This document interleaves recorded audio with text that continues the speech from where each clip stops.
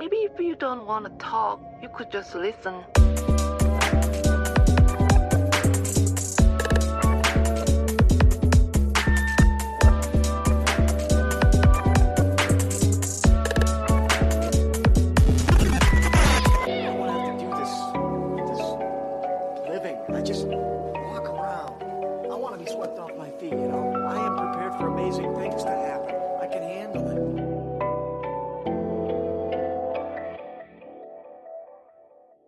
Alright gang, what is happening? I am Alfoster and you are listening to the latest episode of your third favourite above average and infinitely curious podcast, Dimed Out. This week we're doing something a little bit different, but before we dive into that, if you haven't checked out last week's episode with the wonderful Kayla Spears, in which we talk about a whole number of things, but in particular her wonderful YouTube channel, Storytime with Kayla, do make sure you go check that out. Wonderful conversation, wonderful guest. Definitely welcome back on the show whenever she wants to come back. So yeah, go check that out if you haven't already. This week, we are going from Storytime with Kayla to Storytime with yours truly, me. Yeah. This is going to be interesting. It's something that I did not plan for. It's not something that was in the initial ideas when it came to sort of outlining episodes for season 2. It's kind of a bit of an improvised swerve, to say the least. A couple of weeks ago, I discovered a writing project in my writing folder, a project that I have not seen for many a moon, about 4 to 5 years, give or take. It was a proposed travel memoir, which was to kind of coincide with the Ramble On podcast that I did before this, which was initially made to cover my very first solo travel adventure in 2015 when I first came to the United States by myself and planned to go coast to coast. But yeah, alongside doing a podcast, I also thought, what else can I do to sort of further document this experience? And that was to begin a travel memoir, which started off in earnest and then, as I say, was abandoned. Primarily because I got a little bit stuck with it and I lost interest and I started working on something completely different, which also got abandoned. I think you might be able to spot a pattern here. But yeah, having found it again for the first time in a number of years, I was intrigued. I was intrigued to go back and look into it, to kind of place the mind of present me in the shoes of past me and see what happens, really. I haven't looked at this in detail at all. I haven't read into it. I have ideas of what might be in there because of memories from the experience itself, and having seen a vast improvement in my writing in just the last 12 months, I'm expecting some shitty writing, I'll be honest. And that's part of the reason to do this, I guess. To kind of look at progression. Not just in terms of writing, but in terms of mindset and sort of emotional well-being. You know, it's always interesting to take a moment to look back at yourself and who you were at certain points and see how far you've come and what you've become. So yeah, that's what is on the agenda for this episode. I'm not going to waste any more time. Let's jump into it. I'm going to go past the prologue. We did do that on Instagram Live, and I probably will have, I can't say for sure because I haven't done it yet, but you can probably also find that on YouTube as well. I'll have probably filmed the prologue for YouTube as well, just as a little additional extra. So if you really are interested in that, there are ways to find it. But this is it. This is me jumping into the travel memoir that never was. The book was tentatively titled From the Outside Looking In, and it jumps straight into JFK Airport. Yeah, here we go. I'm kind of looking forward to this and I'm kind of not. So, yeah. Alright, here we go. After 7 hours in the air, barely 10 minutes of which were spent sleeping with my face pressed firmly against the window, I finally touched down at JFK. Exhausted, cramped, and hit with the searing heat wave of a New York summer. Wow, already this sounds so flowery. Exhausted, cramped, and hit with the searing heat wave of a New York summer, I was relieved to have made it across the Atlantic in one piece. But I still had to get to my accommodation before I could claim any kind of victory. Yeah, alright, so I'm just going to pause real quick, and I'm going to try and minimise this as much as possible, but I, just on that alone, foresee quite a bit of catastrophising. Back then, 2015 me was quite prone and fond of catastrophising any and everything. So, yeah, it's not exactly like I've been flying through a thunderstorm or anything. It's just a transatlantic flight. So, yeah, just hold on to that for a moment, because it's probably going to get worse. Alright, my first hosts on this grand misadventure were a pair of native New Yorkers named Chloe and Chris. Their home, which for the next week would subsequently become my home, was based in Bushwick, Brooklyn, a location which even now at this point seemed like a million miles away. I had previously been given instructions on how to arrive at my accommodation via the subway, but whilst running on fumes and failing to add credit to my prepaid SIM card, I opted to take the easy, albeit expensive, way out. I got in line for a taxi, or at least that's what I thought I was waiting for. After 30 minutes or so of gradual movement, I eventually found out that the expanding line in which I had immersed myself was not for vacant taxis, but for a bus. A bus which, of course, was heading to a completely different part of town. Miraculously, I realised this just before I actually boarded said bus, and upon my moment of clarity, I stepped out of line and sheepishly joined the correct queue. A queue which over the course of an additional 30 minutes would finally feed me to the front door and place me onto the back seat of a cab. See, I already hate younger me for, there is such an easier, simpler, more effective way of saying I almost got on a bus that took me to the wrong end of town, but eventually I got a taxi. Oh my days, the purple prose in this is so flowery and unnecessary. What were you thinking, younger me? Alright. Once inside and on the road, or rather all over the road, as my driver had a concerning fondness to straddle 2 lanes at a time. Alright, again, I'm going to try and not break it down as often, but who am I to criticise someone's driving when I can't even distinguish the difference between a line for a bus and a taxi?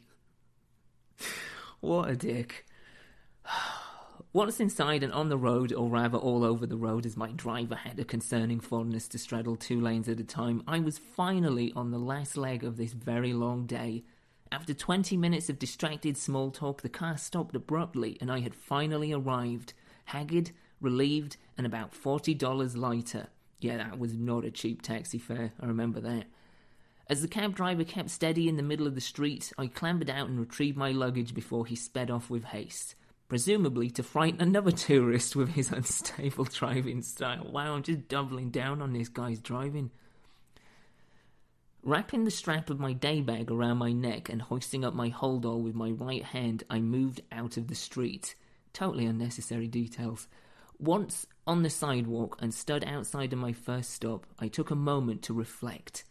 After a long day of paperwork, delays, endless lines, and plenty of misdirection, I had at last emerged at what could only be described as a bit of a dump. Or for the less affectionate, a small decaying shithole. I am such a bitch. Admittedly, I had seen pictures of the exterior, but the photos on the website certainly didn't paint this mental image. With a rumbling sense of trepidation, I opened the anemic, rusty gate in front of me and squeezed myself and my luggage into my host's front garden. Anemic, rusty gate. Wow.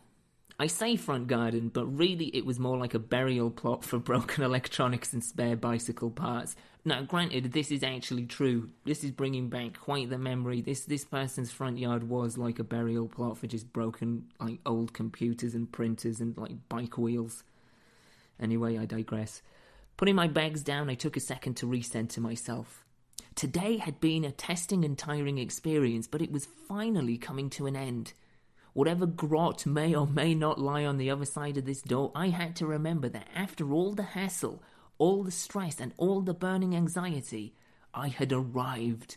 I was here. Keeping one foot on solid ground whilst planting the other on the first step in front of me, I arched my body upwards and knocked on the door. Why can't I just say I knocked on the door? Why can I not just say that? Oh my God. Oh, keeping one foot on solid ground whilst planting the other on the first step in front of me, I arched my body upwards and knocked on the door. Who do I think I am? Oh my days. I'm glad you don't do that anymore. Yeah, me too. By the way, this is recording. That was a little... No, it's alright. That was a little cameo. I'm also glad I don't do it anymore. Taking a couple of steps back so as not to be too forthright, I stood and waited, but after a few moments of silence, there was no answer. I waited a few more seconds before knocking again, only this time a little louder. As I returned to my standing position, I could now hear the shuffling of feet, followed by the lock mechanism on the door coming undone. Alert with a sense of nervous excitement, I looked on dead ahead, expecting to be greeted by either Chloe or Chris, my new artsy 20-something New York roommates. But the figure looking back at me from the other side didn't appear to be artsy, and he certainly wasn't 20-something, so now I'm age-shaming. Great.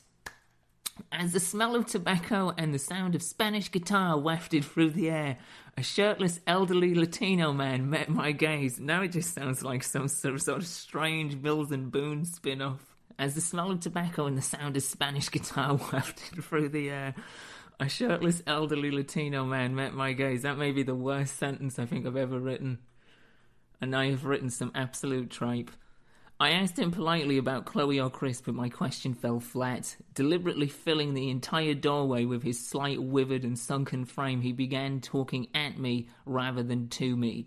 Like any true Englishman, I combated his foreign language by belligerently continuing my side of the overlapping conversation in English. This is true, by the way. It's just inherently built into us. If we do not understand what someone's saying in a different language, we will just say the same thing but louder. Surprisingly, this came to no avail, and as the embers of the stubby little cigar he held in between his fingers continued to fight for existence, the deeper we both fell into misunderstanding.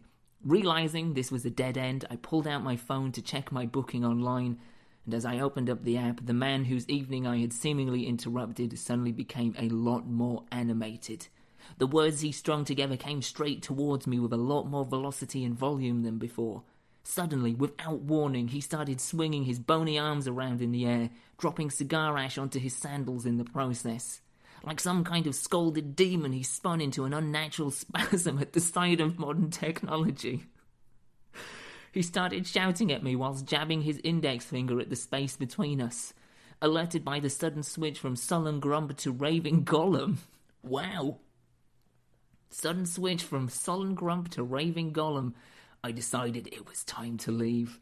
So I slowly and clumsily pulled myself and my luggage back onto the sidewalk as my bare-chested Dementor... There may be some copyright infringement there. Glad this didn't get published, for a lot of reasons. As my bare-chested Dementor continued to drop verbal bombs from his doorstep, the app loaded on my screen, and as I looked down to confirm my booking, I suddenly realised that it was apartment 166 that I wanted, not apartment 126. Partially embarrassed, somewhat unsettled, but ultimately relieved by this latest hiccup on my journey, I wheeled my luggage down the street behind me, simultaneously cursing myself and counting my blessings along the way until I eventually arrived at my final destination. Not death, just the actual Airbnb that I'd booked. After the wrong turn towards the airport, the Esther incident, the lack of sleep, the long cramped flight, the wasted time at JFK, the crippling heat, and the overpriced taxi ride to the wrong address, I had finally, somehow, against all odds, managed to make it. In a rare glimpse of good fortune, I pulled up to the apartment 166 to find Chloe stood outside waiting for me. A petite, pale, red-headed woman who I would place at around my age, maybe a touch younger. With a warm embrace and a welcome smile, she welcomed me to New York and to her little corner of the 5 boroughs. Taking point, she opened the front door and led me into a clean, spacious apartment. one that was complete with an open-plan living room, 2 separate bathrooms and 4 individual bedrooms. This is not so much a travel memoir anymore as it is like a real estate listing. Despite the presence of some modern technology, the place slanted closer towards a rustic aesthetic than a contemporary one. With wooden furniture, hand-stitched throws and wicker ornaments dotted around, in many ways it felt more like a condensed country home than an inner-city apartment. It really does sound like a property list. A quick tour was given, during which my key was handed out alongside a guidebook to the neighbourhood. It was a cute homemade publication with personal recommendations pasted throughout. A simple gesture, but one that projected a sense of sincere hospitality. Once roughly acquainted with the place, I found a brief moment of welcome respite as Chloe handed me a glass of water and invited me to pull up a pew at the kitchen table. This would prove to be my only opportunity to talk to her, as she was heading off to Puerto Rico in the morning. A much-needed vacation, according to my host. Pouring a glass of water for herself, she hoisted her small frame onto one of the spare wooden stools and joined me at the kitchen table. During our brief time together, we covered quite a bit of ground. I learnt that Chloe worked within the New York education system, but she was also a dancer, come choreographer, a fact that she mentioned a couple of times, alongside the claim that she and Chris were one of the first apartments in New York to register with Airbnb. Although there was definitely a somewhat boastful undertone to this part of the conversation, I paid little attention to it, as for the most part, Chloe carried herself with a degree of warmth and candour. We, or rather she, managed to fit a great deal of talking into such a confined window.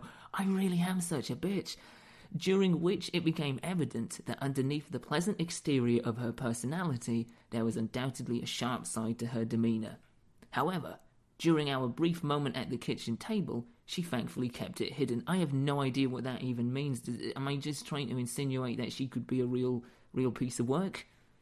I don't really remember getting that vibe. Anyway. Still, having said that, there was obviously a fiery passion to that prickly undercurrent.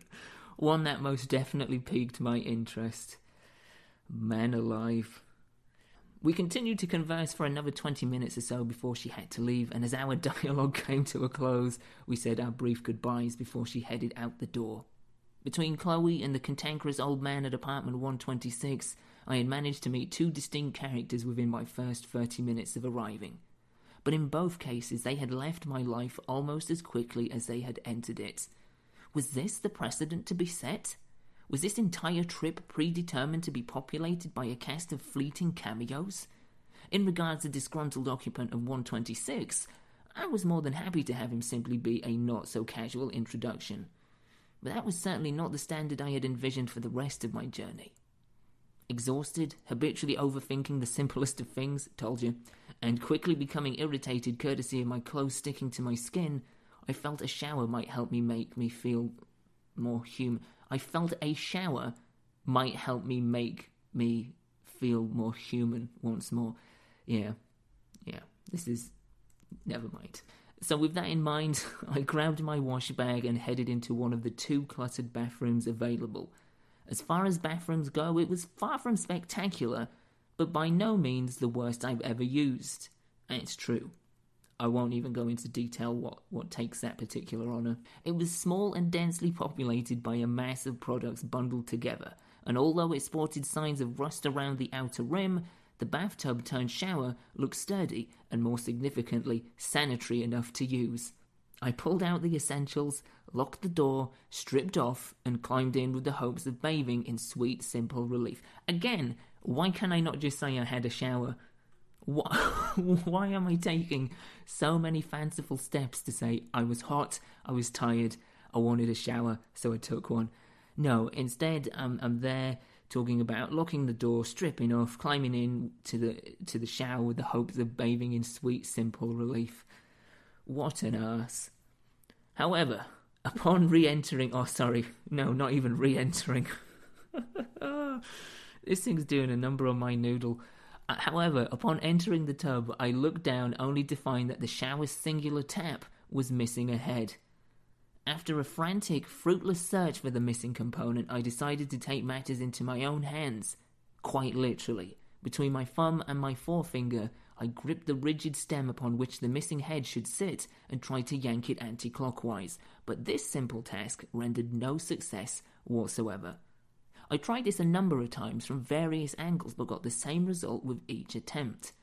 As tiny and as insignificant as this problem was in regards to the bigger picture, it was the tightly wound metallic straw that broke this particular camel's back. With no water, no shower, and no patience left at the end of a long and shitty day, my mood had cannonballed into a brick wall. Feeling utterly deflated, I pulled my sweaty clothes back on and dropped myself onto the bed in my room.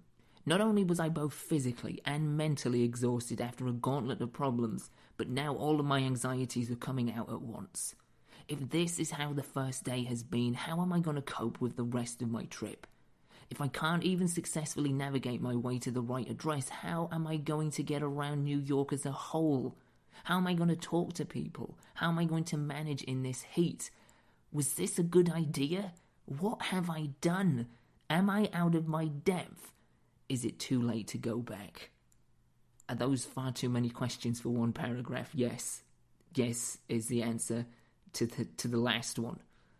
Wow. All of these questions and more began to violently swirl around the inside of my head, crashing into one another and against the side of my mind, bruising any sense of reason that stood in their way. 100 paranoid and overly critical barbs cutting away at my already frail demeanour from within.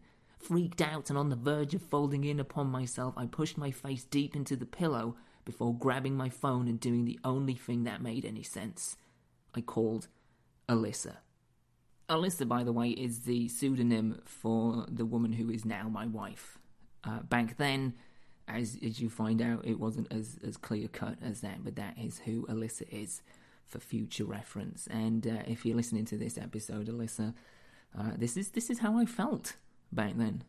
You're kind of getting an insight into 2015 me. Alyssa and I go back a number of years now, and our relationship is, well, there is no word to really truly do it justice other than complicated. We first came into contact with one another online some time ago, and since then, the dynamic of our relationship has moved through various prisms. I think she still has feelings for me, and I know for a fact that I still have feelings for her. And in less than 2 weeks, we're meeting in person for the first time. Yet despite this intensely charged grenade of emotions and circumstance, amidst the potential chaos and certified complications attached to our situation, with her, there is a feeling of unblemished calm. I've never felt more accepted or comfortable to be myself than I have done with her. There is an inexplicable connection I've never felt with anyone prior, the kind that I simply cannot imagine replicating with anyone else. So I call, and she answers. And for the next 60 minutes or so, I vent all of my uncertainty while she patiently listens, doing whatever it is that she does to settle me. Her empathy and her understanding of me is like a cascade of natural serenity. It helps bring me back to a much more rational level. And it's not just her words, it's the manner in which she speaks. With her voice, she uncovers a place that nobody else has discovered, a place that nobody else will ever know. I don't know how to do it justice with words alone, so I won't even try. By the time I hang up the Skype call, my insecurities are still lingering in the background somewhat, but the internal pressure I felt before has been lowered drastically. Alyssa has turned down the volume, and gradually my raging insecurities begin to find themselves sedated. Sitting alone in this strange room on the end of this strange bed, I inhale deeply and heed her advice. I switch on the air conditioning, stretch out, and attempt to sleep, with the hope that tomorrow will be better. Chapter 2. Heading Out. Despite a prolonged bout of initial unrest, I slept with ease when I finally did drop off. But despite my solid state of slumber, I awoke to the familiar feeling of anxiety fluttering through my system.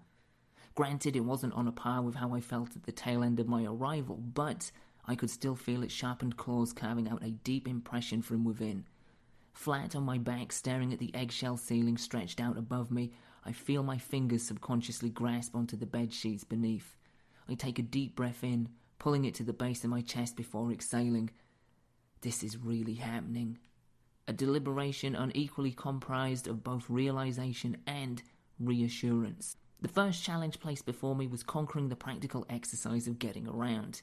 New York is far too vast to explore solely by foot, and taxi fares will bleed me dry before the end of the week. So the only option to get from A to the numerous B's of Brooklyn and beyond is the subway. A cavernous labyrinth of subterraneous murk compacted with various metallic vessels. Let's take a second for that. The subway. It's been described as many things by local native New Yorkers and tourists alike. I may be the first person on the earth to describe it in such a ridiculous fashion as a cavernous labyrinth of subterraneous murk compacted with various metallic vessels. A vast and intricate network of tentacles, each one complete with countless ways to get lost. Granted, like so many other overly tech-dependent travellers of the modern age, I had GPS to hand, courtesy of my phone. But even so, my self-doubt towards the navigation was still a little tart. I guess as some kind of warm-up act before my first foray outside, I decided to acquaint myself with my current accommodation. Oh, I just want myself to stop. I just want to go back in time and slap my hand away from the keyboard. Oh. After all, my bedroom and the seemingly defunct bathroom were my only points of reference thus far. It's not true. Apartment 126 was a point of reference, but I wasn't going back there anytime soon. With more than a pinch of intrigue, I slipped out. Seriously, I want to slap my hand away from the keyboard and slap myself in the face. With more than a pinch of intrigue, I slipped out of my room and into the communal living space, also known as a living room. Jeez. With my bare feet padding across the wood-panelled floor, I scanned the area around me. Upon further inspection, it appeared that Chris was out. Chloe was obviously on her way to Puerto Rico, and from what I could tell, I was the only guest in habitation. Taking advantage of my newly found solitude, I decided to investigate my surroundings with a more detailed and observant eye. So basically, I'm just having a nosy around, seeing as there's nobody in. The apartment was spacious, as previously mentioned in the apartment listing part of the travel memoir. The apartment was spacious, yet despite its liberal shape, the area possessed a very busy interior. A brown leather couch and coffee table sat within the middle of the living room. It was simple but functional centerpiece around which the rest of the apartment revolved.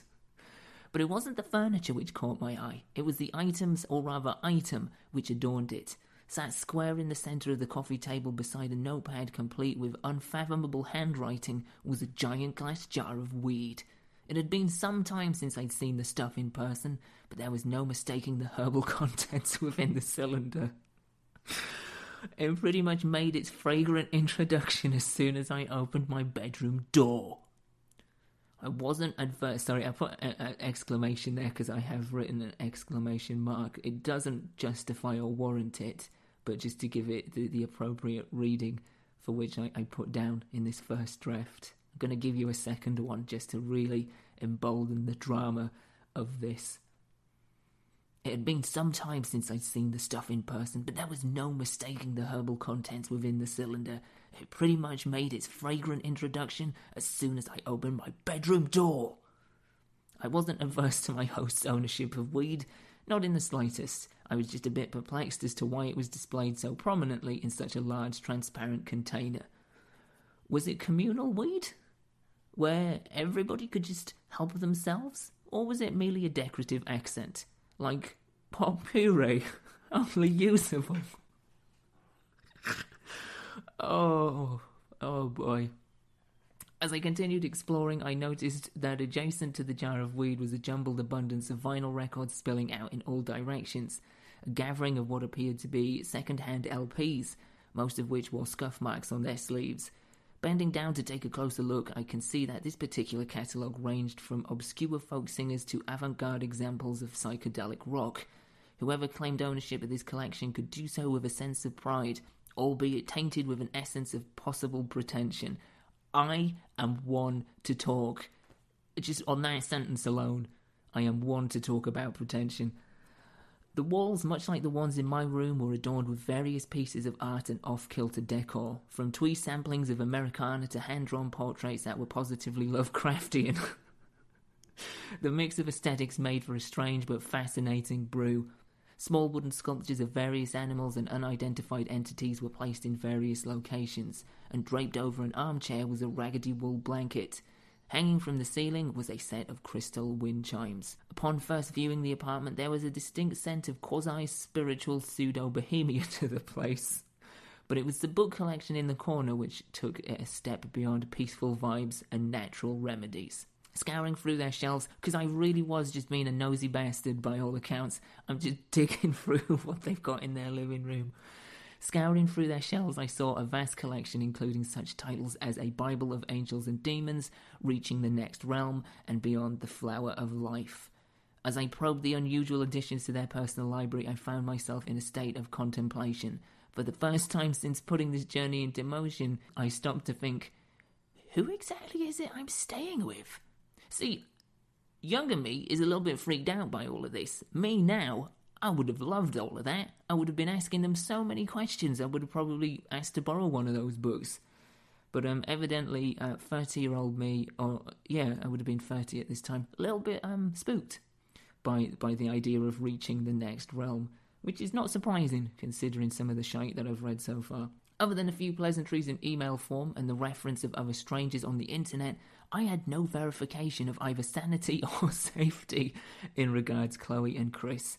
I had been so preoccupied with putting this whole thing together in time that the faculties and intentions of my hosts had not come into mind until now. And now, my mind was beginning to wander. Again, exclamation mark, totally not needed. Totally unjustified. What exactly goes on in here, I thought. Just chill out, man. Just seriously past me, chill out. They're just into some pretty interesting stuff. And in a few years' time past me, you'll probably be quite surprised at how silly you were acting in this moment. Anyway, sorry.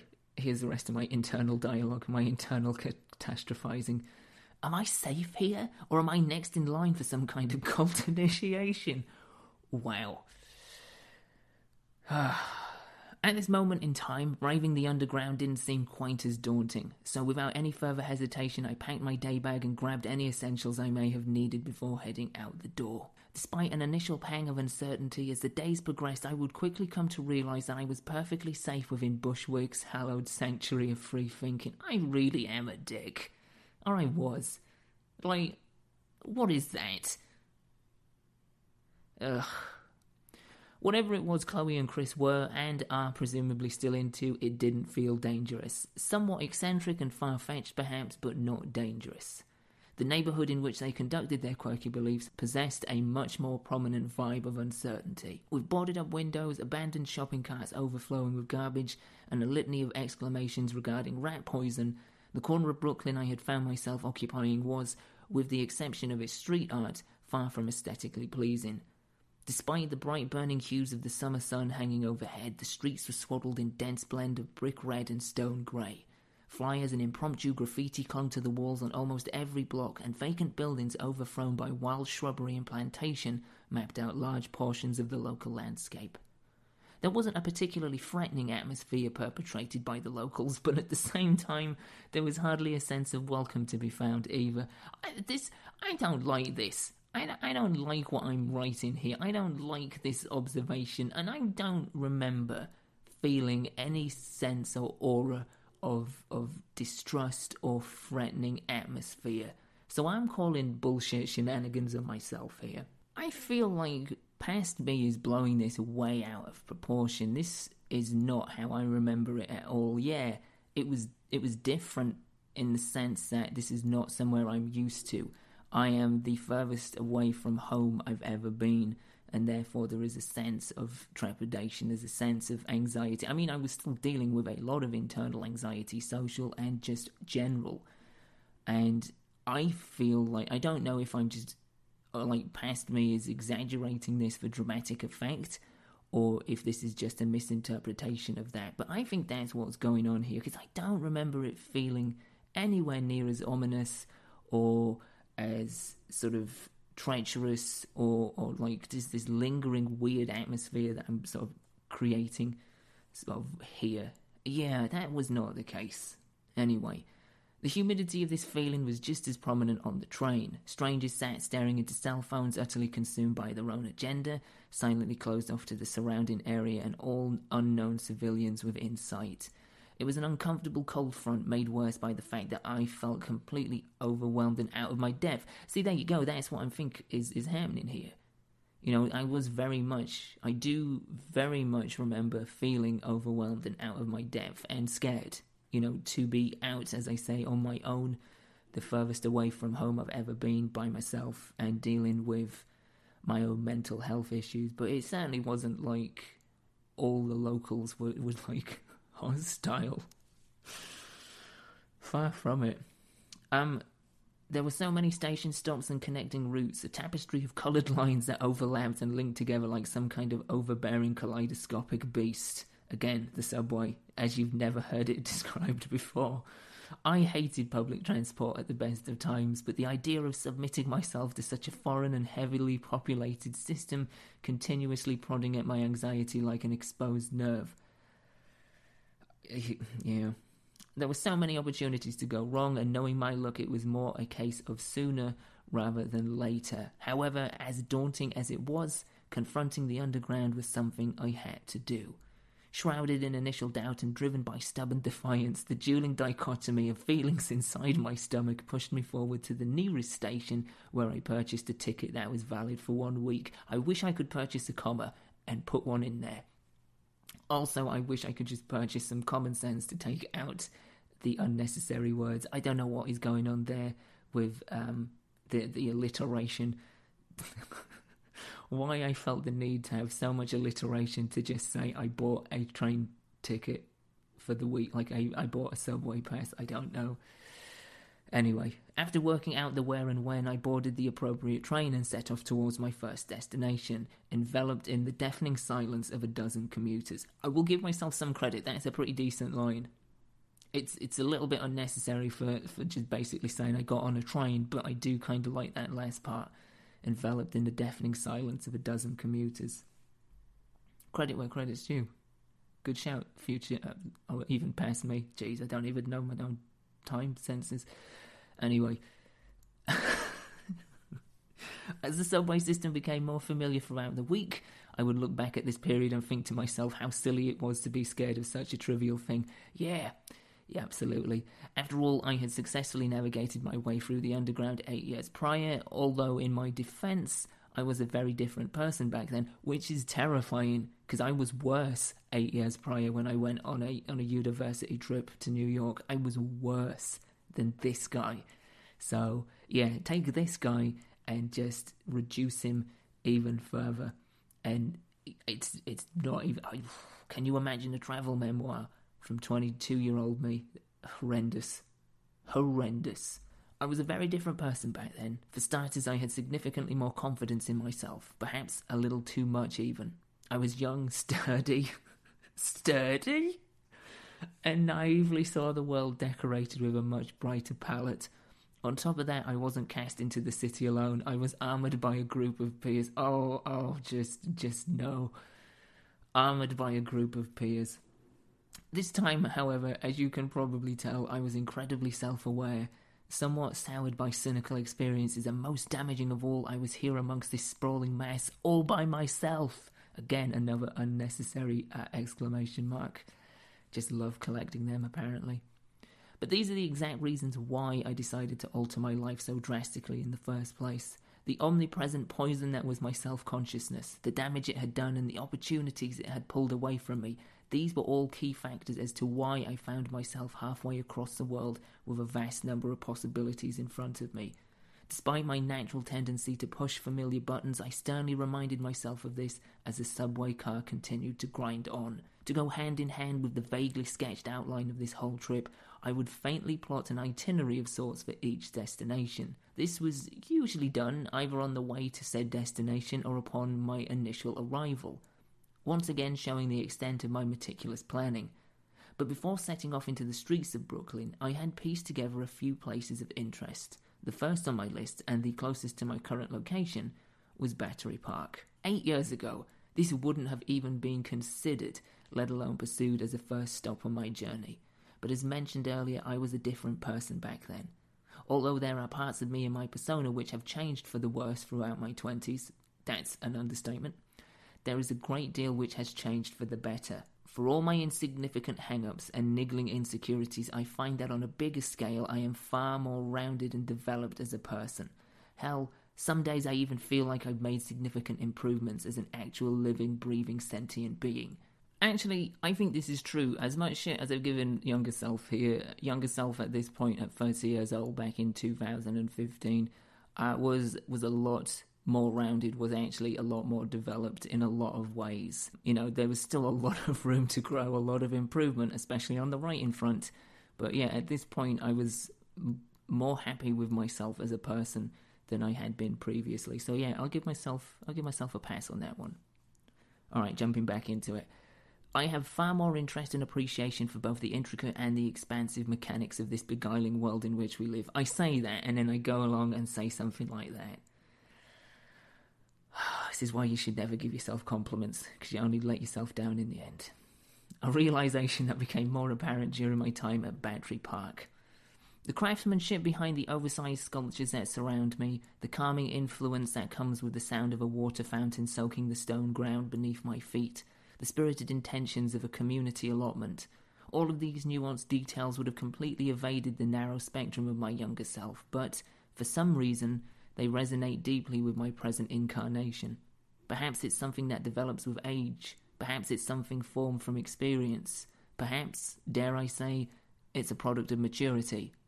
Whatever claims to be the catalyst, the end result is without doubt one of my finest alterations. Looking out across the stretch of water that separates the edge of Battery Park and the Statue of Liberty, I contemplate for both better and worse how far I've come since last standing on this island. I may have been a stranger to the personal issues which occupy so much mental real estate these days, and I may have been untarnished by genuine loss. But within my shielded state I was oblivious to so much. I saw the world in such an immediate two-dimensional frame. In the space that lies between now and then, I may have had my foundations demolished, but I have learnt valuable lessons from rebuilding. Looking out into my morning backdrop, I compare my current self to that 8 years my junior, and although the latter might have more exuberance, I think the former has a lot more to offer. Deciding to stay within the surrounding area for a while, I walk aimlessly and explore. It isn't long before I find myself passing by the New York Academy of Film and wandering into Bowling Green, New York's oldest public park. But as picturesque as the park's red floral perimeter is, a more striking if not perplexing visual is found further north. Moving deeper into the financial district, I stumble upon a gaggle of visitors, all of whom appear to be crowded around something specific. As I move closer and gaps begin to form in the surrounding wall of people, I see stood before me a giant bronze statue of a bull. More specifically, I see a troop of tourists posing for photographs while cupping the testicles of said bull. This is true, and I think this is for good luck or something, if I remember rightly. I think I found out afterwards that this is a gesture that is done as supposedly a good luck thing. The bull has apparently been there since 1986. How often it's had its testicles caressed over the last 29 years, I do not know. What I do know, however, is that particular gesture, although unusual to say the least, brought a great deal of pleasure to those tourists. One man in particular had a look of unparalleled happiness plastered across his face, the kind of uncompromising joy that is undeniably infectious. So whilst this complete stranger inexplicably grabbed hold with both hands, I couldn't help but smile alongside him. Moving away from the gathering mass of statue molesters, I spent the rest of the morning floating through the National Museum of the American Indian, a grandiose building with pillars standing guard outside, shiny marble walkways and domed ceilings crafted with meticulous detail. It's an impeccable building, one that thankfully comes with air conditioning, an amenity which at this moment is nothing short of a blessing for my unnatural intolerance towards heat. And this is true, actually. This is one thing that I have found is essential being in America, especially here in Central Texas during the summer, is air conditioning. Yeah, because otherwise the heat will just shrivel you. Absolutely shrivel you. The free admission isn't bad either, but it's the building itself and the contents within which make the visit truly remarkable. The exhibitions throughout showcase various examples of artwork and handmade jewellery, some of which are contemporary pieces inspired by the culture, whilst a select few appear to be preserved originals. Further down, there are a number of simple displays that illustrate day-to-day living in Navajo culture, from survival to self-expression. The contents of the museum presented a detailed view of simpler times and tougher problems. Upon completing a full circuit of the building and taking stock of everything it had to offer, I headed back into the streets of Manhattan. By this point, my phone is rapidly losing battery power, an inconvenient habit that it refused to shake. So with its life supply seeping out, I head towards the underground and make my way back towards Bushwick. Once there, I pick up a burrito from a local deli, charge my phone, and bask in the sputtering breeze of my window unit. The burrito is binned after 3 or 4 bites due to the fact it tastes like dirty socks soaked in bromide. Or bromine. One of the two, I don't know. Either way, that metaphor's terrible. And whilst I contemplate a possible replacement, I also consider how I'm going to spend my evening. Consulting the cute handmade guidebook that Chloe gave me, I flick through its contents and see that inside it highlights a variety of cafes, diners, laundromats and bars. The latter is the obvious choice when it comes to evening activities, but there is a problem. Well, actually, there's two. First is the onset anxiety of going into a strange bar by myself and being that guy, the lone drinker, or in my case, the lone non-drinker. See, for the past 7.5 years, I haven't drank alcohol. Not one drop. And for good reasons. Prior to the start of my dry spell, I drank an awful lot. Not in the sense that I had a daily dependency, but when I did drink, which admittedly was often, I did so to ridiculous levels. When blacking out and remembering nothing of the day before becomes a somewhat regular occurrence, you need to firmly reevaluate your situation. When habitual drinking has you walking miles outside the city limits in your bare feet, or has you deliberately walking into oncoming traffic, then you need to make a sudden and drastic change. Yeah, that's true. That is sadly true on both accounts. Both instances which were sort of lowlights in my life, where I was in a very, very dark place, as you can tell. But yeah, just got to a point where I was like, I've got to stop. So I did for, as I say, 7.5 years. I was like a different person back then, as I've said so many times already. A very different person. Alcohol was an accelerant for a multitude of demons, each one clawing at me from various directions. But now I was older, wiser, and wielded more control. And although far from golden, I was tethered to a firmer sense of stability. But still, I had managed to maintain my straight edge for nearly 8 years now, a proud, if not stubborn streak for me to maintain. In the back of my head, I'm going over the situation continuously. This is potentially a once-in-a-lifetime opportunity. I've left everything behind to throw myself into this venture, and really, I should be open to just about anything. But as much as I want to embrace each opportunity, there is a cerebral part of me steeped in belligerence. It's not that I'm scared old habits will resurface, not in the slightest. The conflict lies within the idea of changing who I am, compromising what it is I've come to know over the last 7.5 years. No matter who tells you otherwise, change, whether it is for better or for worse, can be downright terrifying, and right now, with social awkwardness and personal insecurity perched firmly upon my shoulders, the idea of change is far from enticing. So I decide that this conflict of interest simply cannot be resolved right now. Rather than continuously rattle both sides of the argument inside of my skull, I head out to a place which in the past has always given me peace of mind. The Nighthawk is what I would effectively describe as my kind of theatre. It is small and unassuming, yet, rightfully so, it seems proud of its independent setup. I've opted for a screening of a documentary named The Wolf Pack, a film which focuses on a group of New York siblings and cinephiles who've spent their lives confined within a singular apartment. For them, the medium of film has not just become a passion, it's morphed into a surrogate for experience and become their only active window to the world outside. There's a special kind of irony to be found here, I guess, especially when you consider this is how I've opted to spend the first night of my grand adventure, the whole purpose of which was to break away from self-inflicted solitude. Usually when you hear of people leaving the life they know behind in pursuit of travel, you often hear them unravel tales of wild exploration, gripping encounters of isolated survival, base jumping from intoxicating mountaintops or swimming with exotic sea creatures, thrusting themselves into various other incomprehensible scenarios. Well, I hate to be the bearer of bad news, but if you've picked up this book looking to find adrenaline-filled anecdotes and death-defying tales, then I'm afraid you'll be sorely disappointed. It's not that I'm adverse to trying new things. The issue, for a lack of a better word, is that I have become such a stubborn creature of habit. Not to mention I'm ridiculously out of sync with the outside world. For the last few years I have, for all intents and purposes, been an extended member of the Wolf Pack, which, trust me, is nowhere near as cool as it might sound. Although by no means agoraphobic, the potent blend of depression, anxiety and low self-esteem has seen me isolate myself from society. Old friends are scattered across the country, locked firmly into the evolution of their own lives, which, evidently for one reason or another, I'm no longer a part of.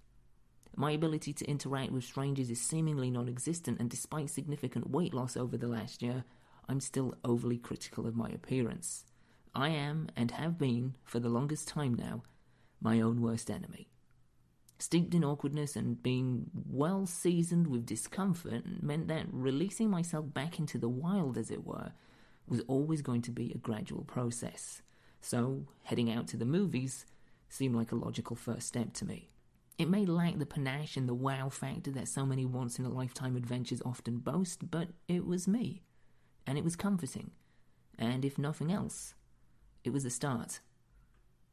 The more I think about that last particular sentence, and the more I think about the parallels between me and the family featured within the documentary, the more it becomes abundantly clear just how much cinema has been a form of escape for me over the years. On one hand, it allows me the opportunity to leave the real world for a couple of hours and absorb the surroundings of a fictional one, whether that be with the intention of obtaining pure escapism or with the paradoxical hopes of finding something or someone real that I can connect with.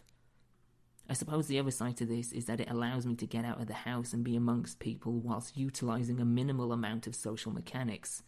Yeah, there are certain interactions to be had, but as a whole you get to be part of a group experience without ever asserting yourself or summoning an individual spotlight. Granted, there's a somewhat cheap and hollow aspect to that train of thought, but when self-esteem is paper thin or you're in the midst of retraining yourself socially, there is a great deal of reassurance to be found in this state of social camouflage. After the movie, I headed back to my makeshift home before calling Alyssa.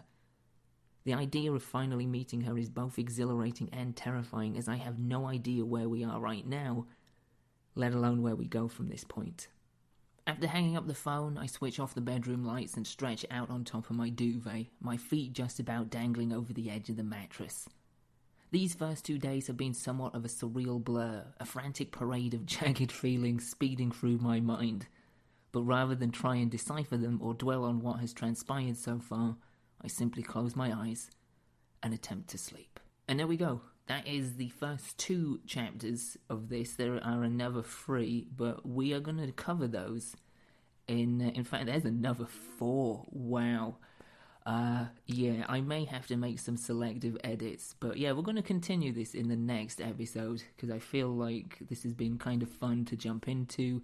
I said at the start I was looking forward to it and not at the same time.